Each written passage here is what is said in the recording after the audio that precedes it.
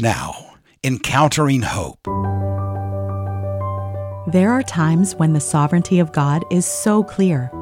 However, it's often against the backdrop of human sin and selfishness. We chart a path fueled by our own desires, some turning out for the better and some for the worse. But then God, working stories within stories, leads in ways we would never have planned or chosen. He ordains timely meeting points with others in which we hear the gospel and are saved. No man or woman could ever conceive of such planning. Only God can work these unique stories together to turn many hearts to Himself. In these days of great turmoil and suffering, we've also seen accounts of great victory. Here are a few such stories within stories. They remind us to walk each day with the clarity that it's God who is leading us. It is He who guides us, even in the more challenging of days. Oleg is an SGA missionary pastor in Ukraine who has seen these stories play out in the lives of people he has met. This past summer, during this war, they had a baptism. But God was leading to more. У серпні хрестилися дві жінки. In August, 2 women were baptized. After the baptism, we had a worship service. An interesting God-directed thing happened at the worship service. 2 more women and 3 10-year-old children also believed in the Lord Jesus as their Savior. The 2 women who repented on the day of the baptism also later expressed a desire to be baptized. And so, we learned recently that there will be a baptism service in a neighboring church with which we have good partnership relations. And we, having agreed with them, joined them and baptized together.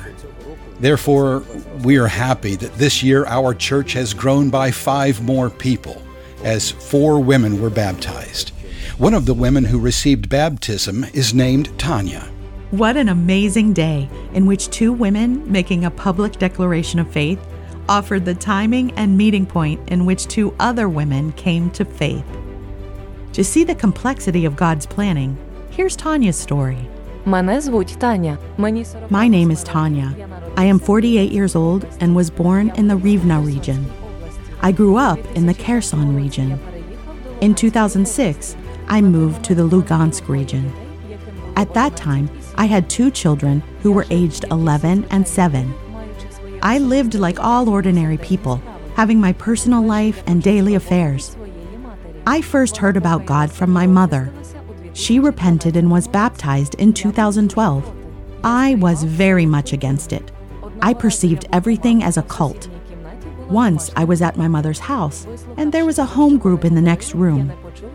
After listening to what they were talking about, I did not hear anything terrible. After that, I started to take it more calmly. But in 2014, because of the war in our region, I brought my daughter to my sister in this village. Also at the time, my niece Tamila was attending the Evangelical Christian Baptist Church. The church helped my sister's family with food through SGA-supported Compassion Ministry. I got to know believers when they once again brought help. After meeting them, I visited a children's camp and helped in the kitchen. I went to Lviv for an evangelistic crusade. I went forward in the stadium to repent. I understood that it is scary to live the way I lived. I wanted to escape. I was worried about my children. But after that, I returned to my hometown again and returned to my old life. On March 20th, 2022, my husband and I, fleeing the war, returned to the village, to my sister. I started going to the house of prayer again, to the worship services, and to the women's group. Again, I had fear for myself, for my children, fear of war. I understood that I was sinful before God and wanted to truly believe in Him as my Savior. I repented in August of this year at a baptism service and was later baptized. Now I live with God. I am happy with God. I do not regret my choice. Oleg was rejoicing that day, for 2 women were being baptized. Yet on that day, the culmination of a long journey, it was the precise time Tanya truly came to faith. Her desires, the war, her mom, and others who followed after God all worked together for God's purposes and in His timing. May we all see this and daily trust in His ways. That which is born of the flesh is flesh, and that which is born of the Spirit is spirit. John 3, verse 6. God's unique and sovereign work of salvation is what Jesus was stressing to Nicodemus when he met him that night on a rooftop somewhere in Israel. On the heels of this declaration, he used the analogy of the wind to illustrate that the Holy Spirit does His work in the souls of men unimpeded and as He wills. Insincere professions of belief and worship were common in Jesus' time, as with ours. All flesh-generated expressions of belief and worship bring no genuine, lasting change. They bring no satisfaction to the soul. Such fleshly confessions merely leave one with a self-centered faith and form of worship. However, one who has a sincere profession of faith in Jesus Christ finds that his or her soul is satisfied. They discover the journey from a self-oriented life to a Christ-oriented life has begun. The Holy Spirit produces genuine change and transformation in the soul. It begins with the work of justification through faith in Jesus. It immediately flows into a lifelong process of sanctification. Also, the work of the Holy Spirit. Nicodemus had known only rabbinic Judaism and the flesh-oriented life of that system. The system spoke much of God and obedience to Him, but focused on one's works as the means by which one was to have any hope of eternal life.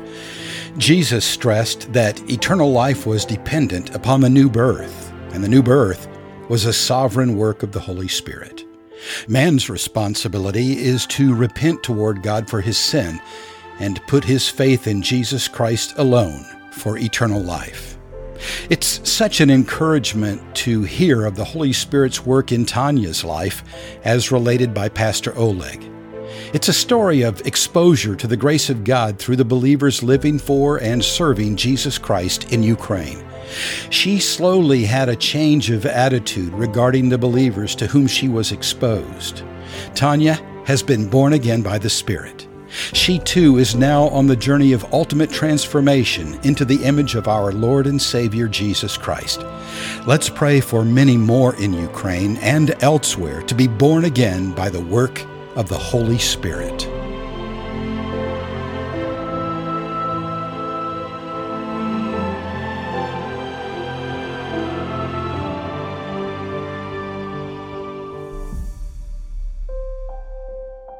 Learn how SGA is sharing the gospel, equipping the church, and helping the forgotten at sga.org.